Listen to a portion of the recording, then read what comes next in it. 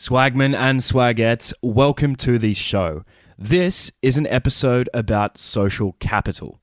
Social capital is the idea that the bonds and norms of trust and reciprocity that link the members of a society together have inherent value. And so there's no better sponsor for this episode than Goodwill Wine. CEO and founder Dave is a listener of the podcast, and he shared his story with me. Just over 10 years ago, Dave lost everything he owned in the Black Saturday bushfires. But thanks to donations from around Australia, he was able to rebuild, and with $15,000, he built Goodwill Wine. Goodwill Wine produce incredible Australian wines, and in the process, they give 50% of their profits back to charity. The charities are dictated by their consumers, so you're able to choose where the profits from your purchase go. So far, Goodwill Wine has given $350,000 and counting. On top of that, half of their team are long-term unemployed or living with a disability. And to top it all off, the wine is great. I've tried it. The Pinot Noir is particularly excellent. So if you are an Australian red wine drinker who also wants to do some good on the side, head to goodwillwine.com.au and select the Mix Red case. If you enter my exclusive voucher code SWAGMAN, you'll get free shipping and an upgrade on the Pinot Noir. So head to goodwillwine.com.au, enter the voucher code SWAGMAN to get free shipping and an upgrade on the Pinot Noir when you buy the Mixed Red case. Enjoy responsibly. You're listening to the Jolly Swagman podcast. Here's your host, Joe Walker.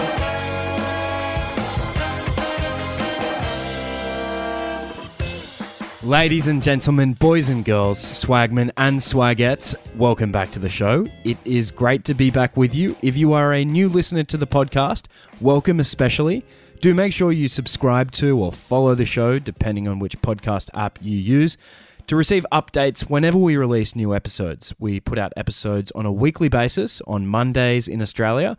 That is Sunday afternoons for the Yanks and Sunday evenings for the Brits.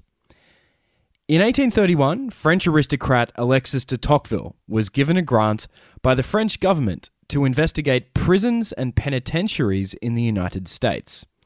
The American project was barely 50 years old at the time, and it was altogether unclear whether such a system could long endure. Arriving in New York in May, Tocqueville embarked on a 9-month journey that became about much more than the prison system. He recorded his observations in one of the greatest works of political philosophy, Democracy in America, published in 1835. Several passages are worth quoting. "The inhabitant of the United States," Tocqueville wrote, "has only a defiant and restive regard for social authority, and he appeals to it only when he cannot do without it. Unlike Frenchmen," Tocqueville continued, "who instinctively turned to the state to provide for their needs, Americans relied on their own efforts. In the United States, they associate for the goals of public security, of commerce and industry, of morality and religion. There is nothing the human will despairs of attaining by the free action of the collective power of individuals." Above all, Tocqueville marveled at the way Americans were able to form voluntary associations. Americans of all ages, conditions, and all dispositions constantly unite together. Not only do they have commercial and industrial associations to which all belong, but 1,000 other kinds, religious, moral, serious, futile, very general, and very specialized, large and small. Americans group together to hold fetes, found seminaries, build inns, construct churches, distribute books, dispatch missionaries to the Antipodes. They establish hospitals, prisons, schools by the same method. Finally, if they wish to highlight a truth or develop an opinion by the encouragement of great example, they form an association. Tocqueville goes on to cite the example of the temperance movement, which was becoming increasingly popular in the United States in the 1830s. Quoting him again, "The first time I heard that 100,000 men in the United States had committed themselves publicly to give up strong drink, I thought this was more of a joke than a serious proposition, and, at first, I did not see why these overly sober citizens did not content themselves merely with drinking water in the privacy of their own homes. Tocqueville then mocks the French system. It is probably true that if these 100,000 men had lived in France, each one of them would have made individual representations to the government, asking it to keep a close eye on all the taverns throughout the realm. With American society growing increasingly fractured, individualistic, and unequal since the 1960s, many American intellectuals pine for a return to the voluntarism of Tocqueville and the strong sense of fraternity, egalitarianism, and trust that characterized American society in the early 18th century, and indeed once again between the Gilded Age and the 1960s. Perhaps the most famous of these intellectuals is the social scientist and author of Bowling Alone, Robert Putnam, who outlines the case for a return to precisely this vision of voluntary association in his new book, The Upswing. Putnam has a protege in Australia, a politician who has become, in his own right, the most articulate voice for the need to strengthen social capital down under. Andrew Leigh is, in my opinion, the leading intellectual in the Federal Labor Party. And to translate that for the Americans in the audience, this means that Andrew is a very smart Democratic congressman. Andrew had a life before politics. Before entering Parliament in 2010, he was a corporate lawyer and an associate for then High Court Justice Michael Kirby. Andrew then went to Harvard University, where he received an MPA and a PhD in public policy from the Kennedy School. He was then an economics professor at the Australian National University. Andrew is currently Labor's Shadow Assistant Minister for Treasury and Charities, and he represents the seat of Fenner, which is located in Northside, Canberra. Andrew and I caught up in his electorate on the 16th of October. And full disclosure, I used to work for Andrew back in 2015, and I regard my time in his office as one of the formative experiences of my life. Andrew has a new book co-authored with Nick Terrell called Reconnected, which is making a case for building stronger social capital in Australia and returning to being a we society from the doldrums of the I society in which we currently exist. Building more social capital is an imperative that can be embraced by progressives and conservatives alike, and it's for that reason that I was thrilled to have Andrew back on the show to talk about this most important of topics. Without much further ado, I hope you enjoy this conversation with Andrew Leigh.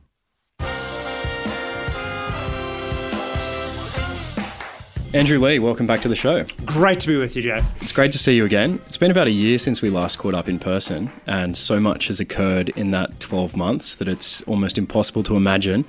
What has the experience of the pandemic been like for you as a politician, or a politician in Canberra?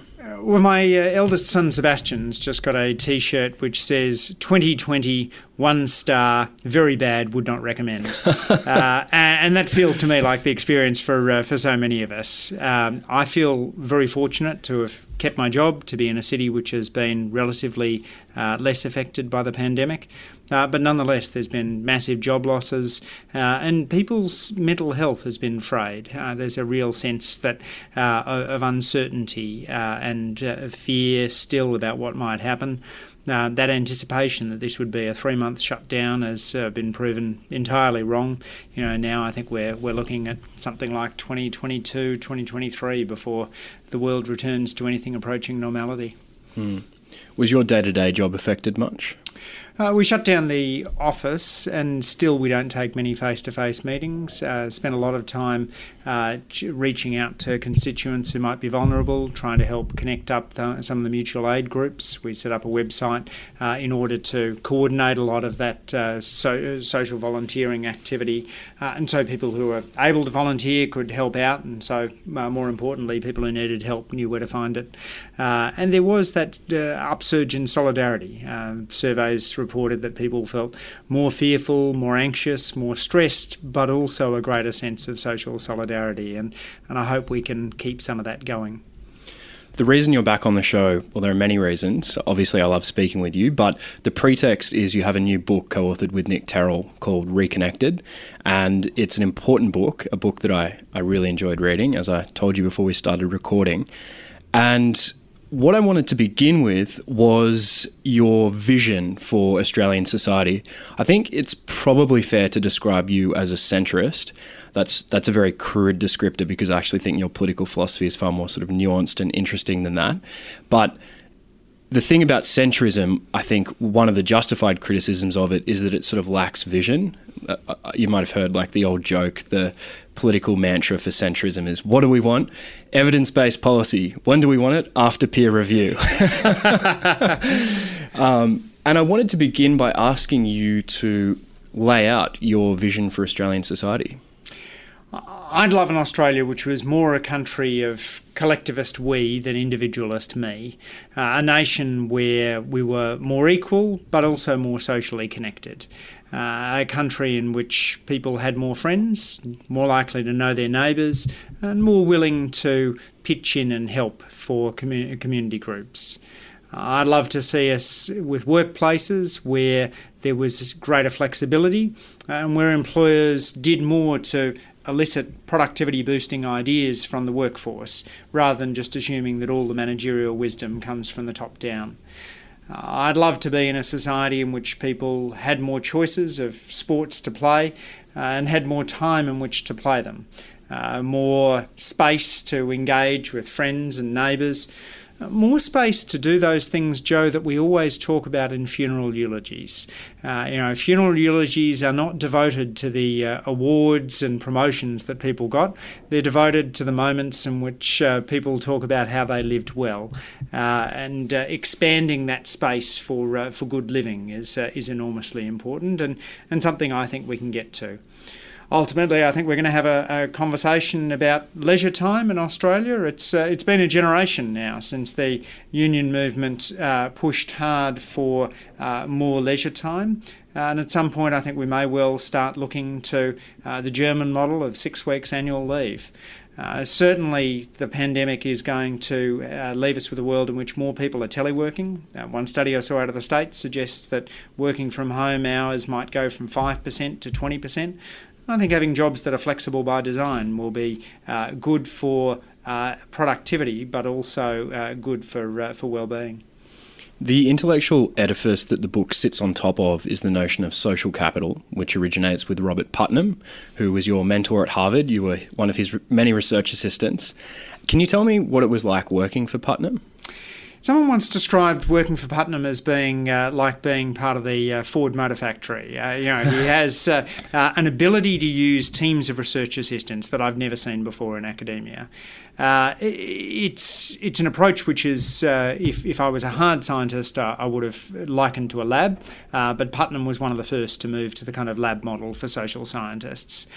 So in particular, he would get research assistants to do memos on particular topics. He'd go through a couple of iterations of them. Then you'd present your memo to the other research assistants and Putnam and his full-time staff. You'd get comments on them, and then you'd produce a final memo.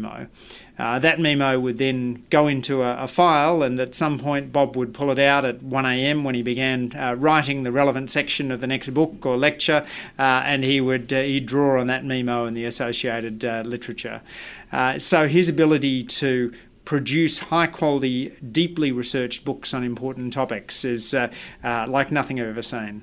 I went to the conference a few years ago to celebrate his career, and most of these things are a bit scrappy, people giving papers here and there, vaguely related to the scholar's work. Putnam's, it was like, we're going to begin with one session in the morning on two-level games. We're going to have diplomats who talk about how this completely transformed their approach, and then someone else who talked about how they created a new subfield. And now let's move on to talk about Bob's work in Italy and how that revamped people's understanding of European politics. Now let's have a section on bowling alone and how the entire field of social capital emerged. All right, now let's go on to his religion book and talk about how American Grace recast a whole lot of understanding of religion. Now on to Our Kids and what it means for inequality. And then Bob finished off by talking about The Upswing, which is his final book, which brings together the work on on social capital and on inequality in a unified thesis of we to me to we. So he's an extraordinary scholar and amazingly productive. I don't think there's any public intellectual or scholar like him in the social sciences. What are some of the big lessons you've learned from him? The adherence to data. So he was very concerned in Bowling Alone not to report anything unless he could find it in two different sources, and to go out and pull together what he described as a pastiche of evidence. We do aim to do this in the second chapter of Reconnected, which is pulling together the trends in civic life. There's no one measure of social capital, as you know, Joe. So you want to pull together the evidence you can find on volunteering. We went out and surveyed large organisations and asked them about their membership. We managed to get a trove of new data from Roy Morgan about Australian sporting participation. We went back into the field with surveys of friends and neighbours to ask questions in 2018 that had been asked previously in 1985. So pulling together data from a range of different sources was important, but also that willingness to write on a bigger canvas, which I was pretty bad at early in my career, and I think I'm getting a little better at as I work on. In what specific ways were you bad at writing on a bigger canvas, and what specific ways have you got better? Economics rewards focusing on a narrow question and getting your answer exactly right, building up with the notion that the best social science is built on very strong, solid bricks, even if those bricks are very, very small. But ultimately, you'll be able to build a worthwhile edifice. Now, the problem is if everyone's focusing on their little brick, you don't necessarily have anyone thinking about what kind of a higgledy-piggledy house you're building. And so occasionally, it's better to step back a little and think about larger structures and bigger theories, and the unification of social capital and inequality I found quite attractive, and that's something that drew us in Reconnected. The other thing we try and do in Reconnected, which I haven't done as well in previous books, is to not just tell stories, but to look at what are the unifying themes. So we have the notion of cyber connecting, using technology to build social connection rather than to destroy it. The idea of Sutton's law of social capital, that social capital is best built in disadvantaged communities because that's where the need is greatest.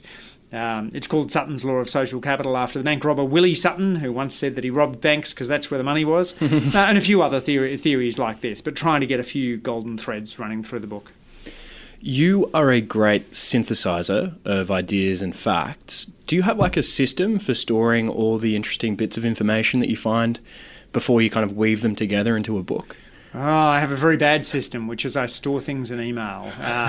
Every good time management person says don't put your to-do lists in email because when you go into your inbox, you get distracted by the incoming email. But I've never figured out a better way of doing it, so that's how I manage. So what is social capital? Social capital is an ugly term for a beautiful concept. It builds off the idea of physical capital, which is the notion that stuff you can stub your toe on has an inherent value. Tools, bridges, roads, houses. Then human capital, which is the idea that knowledge has value, that education and skills may have value. That wasn't always accepted. People take it for granted these days, but there was a big debate between the two Cambridges, the one in America and the one in the UK in the 1960s, over whether the notion of human capital really existed. And then social capital says that the ties between people have inherent value. The networks of trust and reciprocity are valuable. And economists have shown that societies with thicker networks of trust tend to be more affluent, tend to have lower levels of crime, tend to have better functioning political systems. And all of that stands to reason. If I think I'm going to be ripped off by the first person I meet in the street, chances are I won't form a political movement with them, but I'll also be more reluctant to go into business with them if I think that they're going to rip me off every chance they get. So Putnam told the story of social capital declining in the United States in his classic book Bowling Alone, which was first published in 2000, and then you created the Australian version of Bowling Alone 10 years later with Disconnected, and now you've sort of updated a lot of the data in Reconnected, which has just been published. So what's the story of social capital in Australia? Sadly, Joe, it's been going down in recent years. We had a period in the immediate post-World War II decades in which we did generate a lot of big organisations, in which you saw a range of metrics of social capital strengthening. But then since the 1970s approximately, we've seen a decline. Australians have half as many friends as we had in the mid-1980s. We know half as many of our neighbours as we did when the television show Neighbours first aired in 1985. Compared to the 1950s, Australians are only about a third as likely to attend church. Compared to the early 1980s, we're only about a third as likely to be members of a union. There's fewer Australian associations, about a quarter of the number of associations per person as in the 1970s, and we're less likely to be part of those associations. Volunteering is down, donating is down, membership of political parties is down. More people on the Melbourne Cricket Club waiting list than in all the Australian political parties combined. Wow. And Australians are less likely to turn up to the ballot box, and conditional on turning up, less likely to cast a valid vote. There's an increased share of people who would rather scrawl obscenities across the ballot paper than participate in the democratic process, which I find pretty sad as a politician. I want to push back on the concept of social capital in three ways. Great. Firstly, in the book you identify a lot of new innovative forms of joining, and that would seem to suggest that there are lots of new ways of joining that aren't perhaps captured in the traditional metrics that we use to measure social capital. So do you see that as like a potential contradiction and maybe a suggestion that social capital hasn't declined by as much as we might think? There's always a temptation to say, well, the stuff we're measuring is getting worse, but there's this immeasurable stuff out there that's getting better. I don't find that intellectually appealing. If I can't measure it, then I don't want to naturally assume that it's getting better. But we do try and make sure that we're not just simply picking up results that are driven by particular organisations. So, for example, you'd be worried if all we had was membership figures for the RSL and Rotary and Scouts and Guides and Lions. What we have instead is questions which ask, are you an active member of any organisation? And those figures show a decline alongside the membership-based estimates. So I don't think social capital is morphing. I think it's actually declining.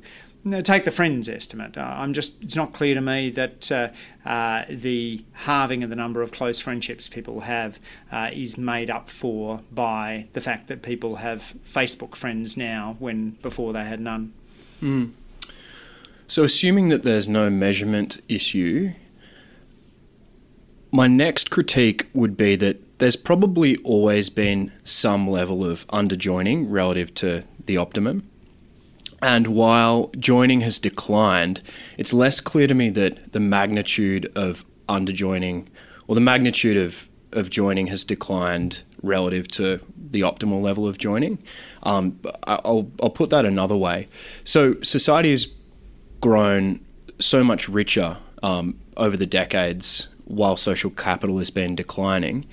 And sure, whereas when compulsory voting was introduced in 1924 and 19 out of 20 people enrolled rocked up to the ballot box, and that sort of continued through the 20th century, whereas now it's like 18 out of 20. But the class war isn't what it used to be. Maybe political outcomes matter slightly less than they used to at the beginning of the 20th century. We'll take another example. Since 1985, we know like far fewer of our neighbours, but we now have all of these amazing sharing economy apps, which mean that we can easily find a stranger to look after our dog when we go on holidays. Or to take another example, weekly religious attendance has plummeted, but we've now got a really strong social safety net, which means that if we hit hard times, we don't need to rely on our parish as much. So in many ways, society has become so much richer, and that suggests to me that while there are many like gross benefits to joining, the net benefits are less, so the underjoining isn't actually as bad as the decline in joining would suggest. A, does that critique make sense to you? And B, what would your response be? Yeah, so I guess to put it in economic terms, you're saying that community membership is an inferior good, something that as societies get richer, they want less of. Yeah. But it doesn't seem to me that that's consistent with what we see in Australians' surveys about the trends. So when people are asked about what's happened with groups, 74% say people just aren't interested in joining things anymore. 60% say there's fewer people available to be part of local groups. But 84% say the decline in membership of organisations is not a positive development. So 84% of Australians disagree with the thesis that you've put forward, that it's okay that associational membership has declined. People want to be part of a society of joiners. Anecdotally, I don't meet many people who say that they would like to have fewer friends. Most people feel as though they want a strong group of people around them. And particularly when it gets down to zero, it's hard to see how that can be optimal, how people can benefit from having no friends whatsoever, no one to turn to. That seems to introduce a high level of fragility into the system, and people then not having a social safety net to fall onto.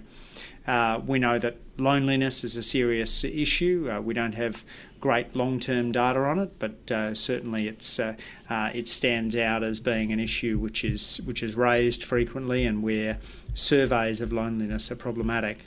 And I guess the other thing I'd say to that, Joe, is when we look at the suicide rate in Australia, we see an increase in the suicide rate over the course of the last 15 years or so. So you go back to 2005, the Australian suicide rate is about 10 deaths per 100,000 people, and it's risen to 13 deaths per 100,000 people.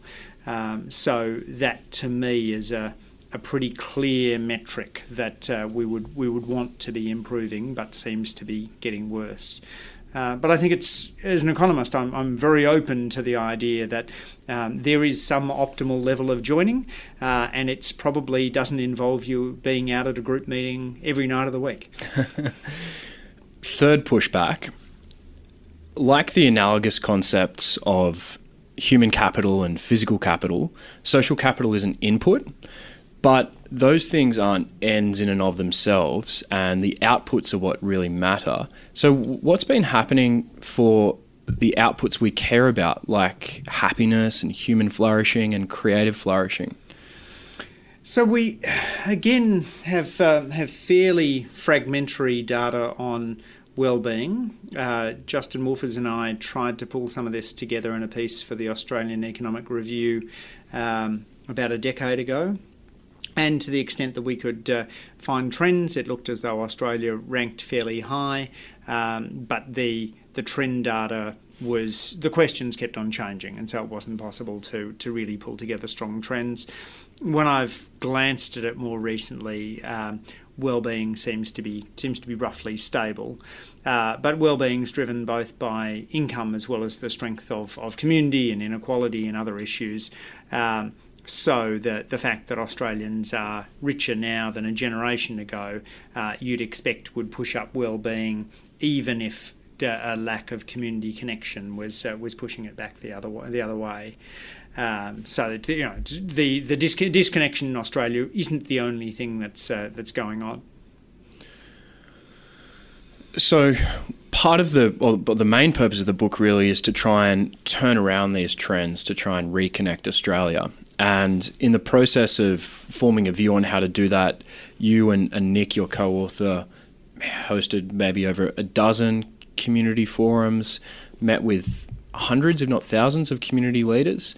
And obviously you read widely as well, in addition to those face-to-face meetings. So What are some favourite examples of yours of how Australians are connecting with each other? There's so many good ones, and this was the best bit of the project where, sure, you've got all the social science and the data and so on, but when you go out and meet these social entrepreneurs, they're just phenomenal people. Juliet Wright, who founded Give It, created an organisation which helped people give in-kind donations, particularly in the face of disasters like the Queensland floods. That allows someone to give a used laptop directly to a family who's in need, and they've now brokered 2 million donations.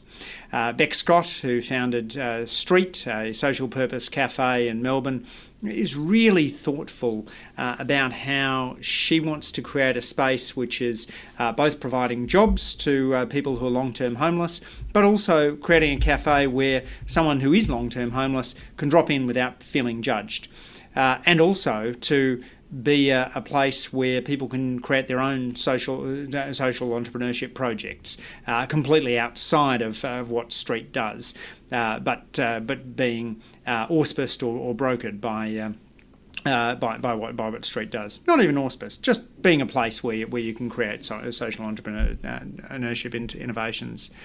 And then Nick Maisie created Befriend, an organisation in Perth which helps people find friends.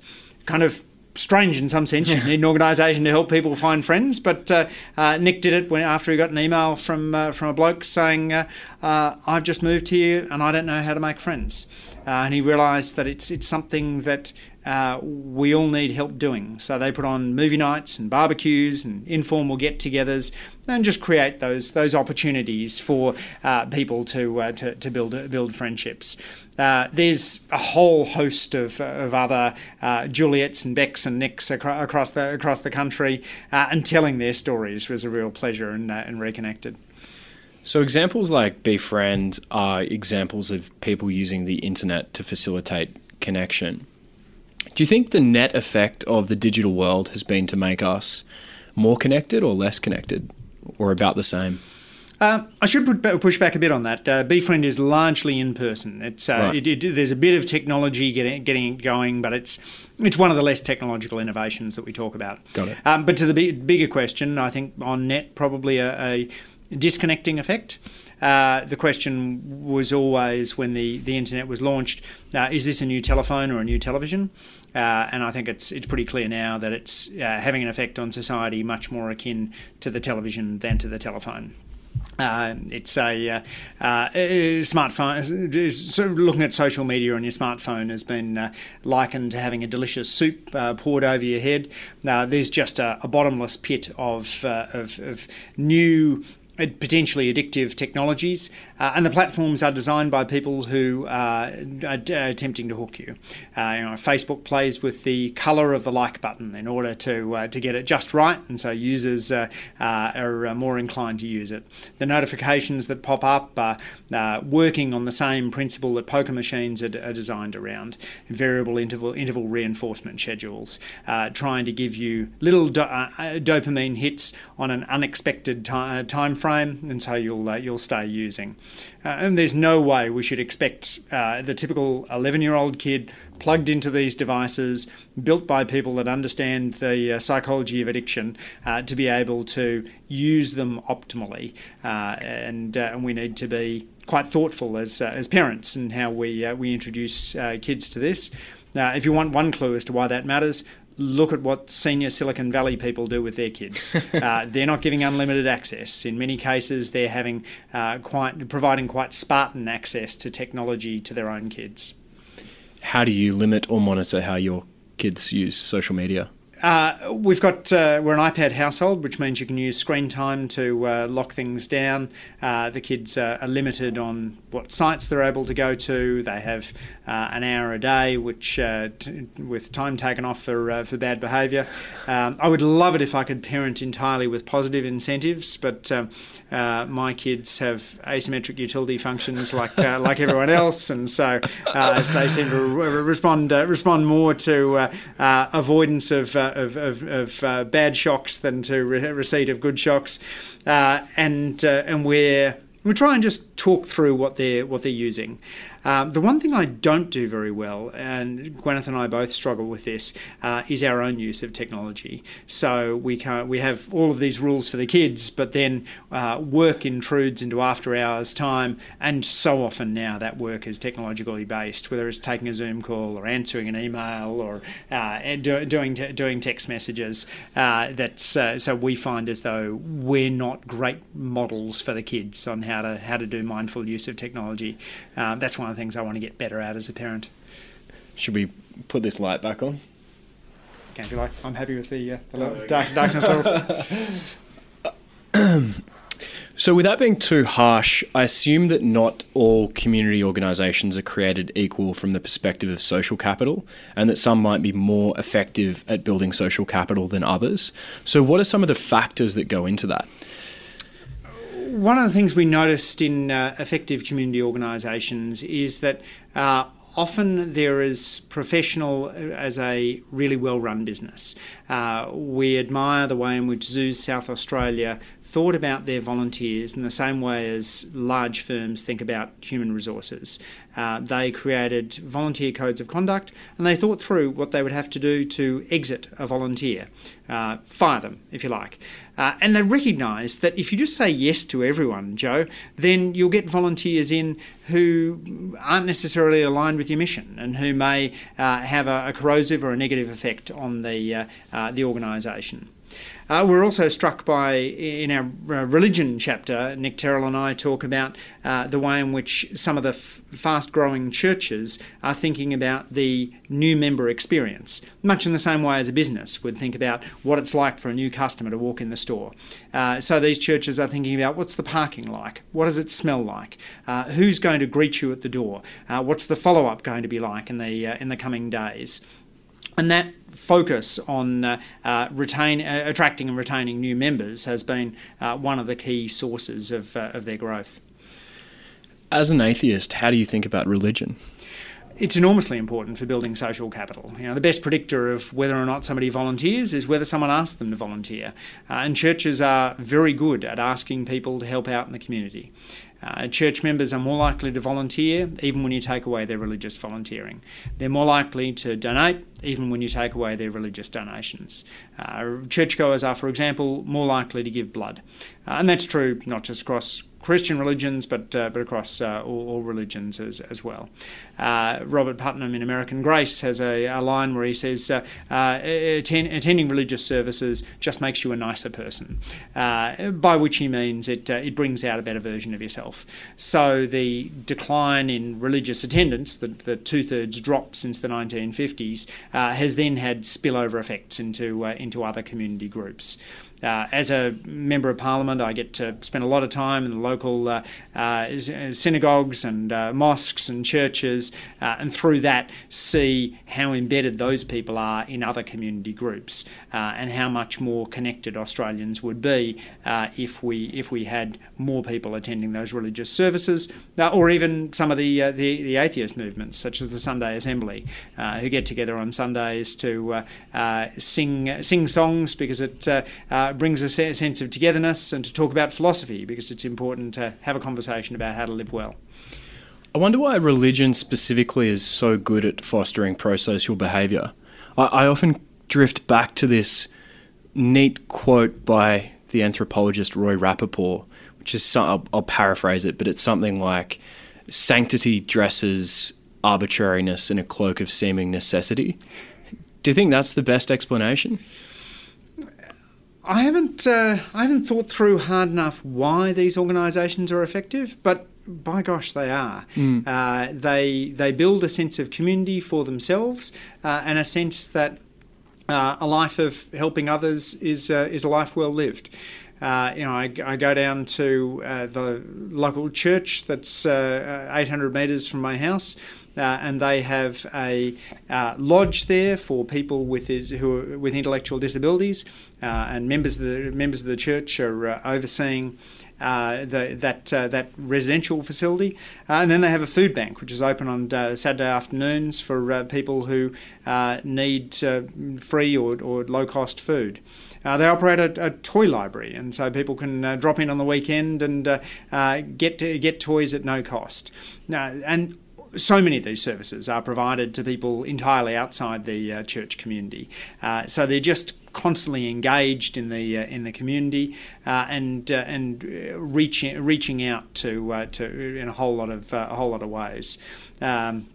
We talk about some of the entrepreneurs, particularly in Melbourne, some of the Muslim women's conversation groups, and even some of the initiatives that Bayside Church is pursuing in Melbourne, where their founders were actively involved in helping out the 2 Australians who were sentenced to death in Indonesia, and providing spiritual advice, but also campaigning against the use of the death penalty there.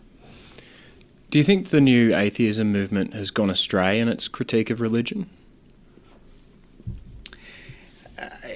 It can be too hard line, yes. I think the theological focus can miss the value that religion brings to community.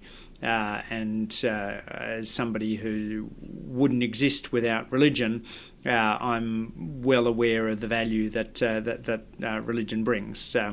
My great grandfather on my mum's side was a minister. My grandfather on my dad's side was a minister. My parents met when my dad was giving a sermon for his father, and my mum was in the congregation, and they met up afterwards. He asked her if she needed a lift home. She lived almost within sight of the church, and she said, "Oh yes, a lift home in your car would be lovely." And so, were it not for Ivanhoe Methodist Church, I wouldn't be chatting to you today. And I'm aware of the social glue that religion has provided, particularly the instant community that it provides often to new migrants. So it's been a very important force in Australian social life, and I hope will continue to be in the future. So moving from taking off your community building hat for a moment and putting on your policymaker hat, what are some systems level or design level things that we could do to make social capital, the building of social capital, more likely in Australia? One example of what I'm talking about is, I think one of the big insights to come out of Putnam's work is that building in redundancy of contact is really important for boosting social capital. So redundancy of contact means lots of opportunities for people to cross paths, to talk, to interact, to connect, rather than just one-off kind of meetings or pitches. So that's one example. But are there any other things that could be done at the level of policy making? There's huge areas of design, I think, that matters here. I'm probably influenced by being married to a landscape architect, but when I look at city design, having more bike paths makes a vast difference. Here in Canberra, we have these local neighbourhood shopping centres, which have largely still worked, where you'll have a small supermarket, cafe, sometimes a chemist or a newsagent, and they're places where neighbours can easily meet one another, and they mean that you don't have to burn a litre of petrol to buy a litre of milk. There's also design of buildings, so the creation of nice staircases, I think, is critical. Don't put the lifts front and centre at a building. Have a funky staircase that people enjoy going up and down, so they get fit, but also run into those nearby. Make public transport clean and attractive.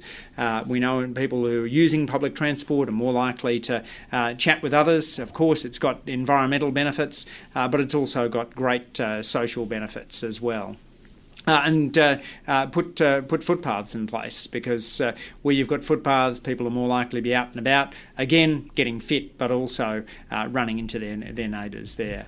So it's very much on the design side that I'd be thinking about the building social capital, certainly in terms of meeting friends and neighbours.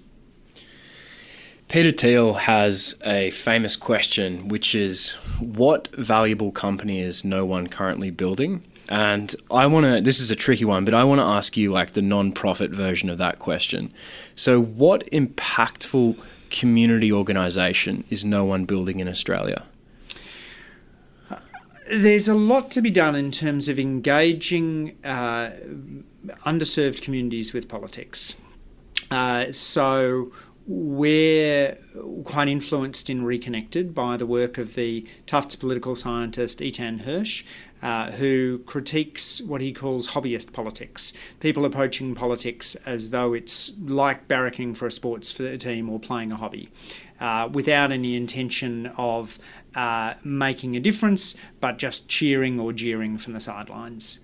But the thing is, as you well know with politics, Joe, everyone's on the field. Everyone's a political actor, and so we need to encourage environments in which people are able to come together and persuade those of differing views to adopt a different perspective. This is one of the hallmarks of the marriage equality movement, which in the space of just over a decade manages to shift public opinion on marriage equality to an extent that I've never seen on a social issue before. It's characteristic of the work of Liz Dawson here in Canberra, who in less than a decade was able to build a movement to create a building called Common Ground, which is just less than a kilometre from where we're having this conversation today, and provides long-term stable accommodation for the homeless. And it's also characteristic of deliberative democracy, which has been pioneered by a range of state and local governments in Australia, and provides a chance for people to have a conversation about difficult issues, not just to be opinion polled, but to to engage with different-minded people, to talk with experts, and ultimately to form a considered view. How you do deliberative democracy with the most vulnerable Australians, I think, is critical. And so this is, I mentioned before Sutton's law of social capital. If you want to build social capital, go where the need is greatest. Disadvantaged Australians are more disconnected from politics than advantaged Australians. We need to turn that around, and I'd love to see more initiatives aimed at doing that. Awesome. So that's a hint for eager community builders in the audience. Absolutely. Come and talk to me. I'd love to have the conversation.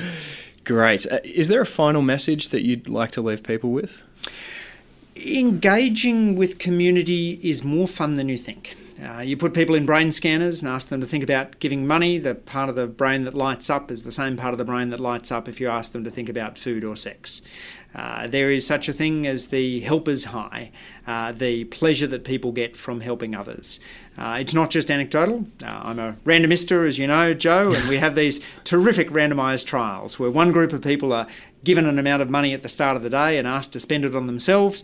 Another group of people are given the same amount of money but asked to spend it on others. At the end of the day, we measure their happiness, and the second group is way happier than the first group. The first group's bought some trinket that jumped out at them. The second group has assisted with a cause that matters to them.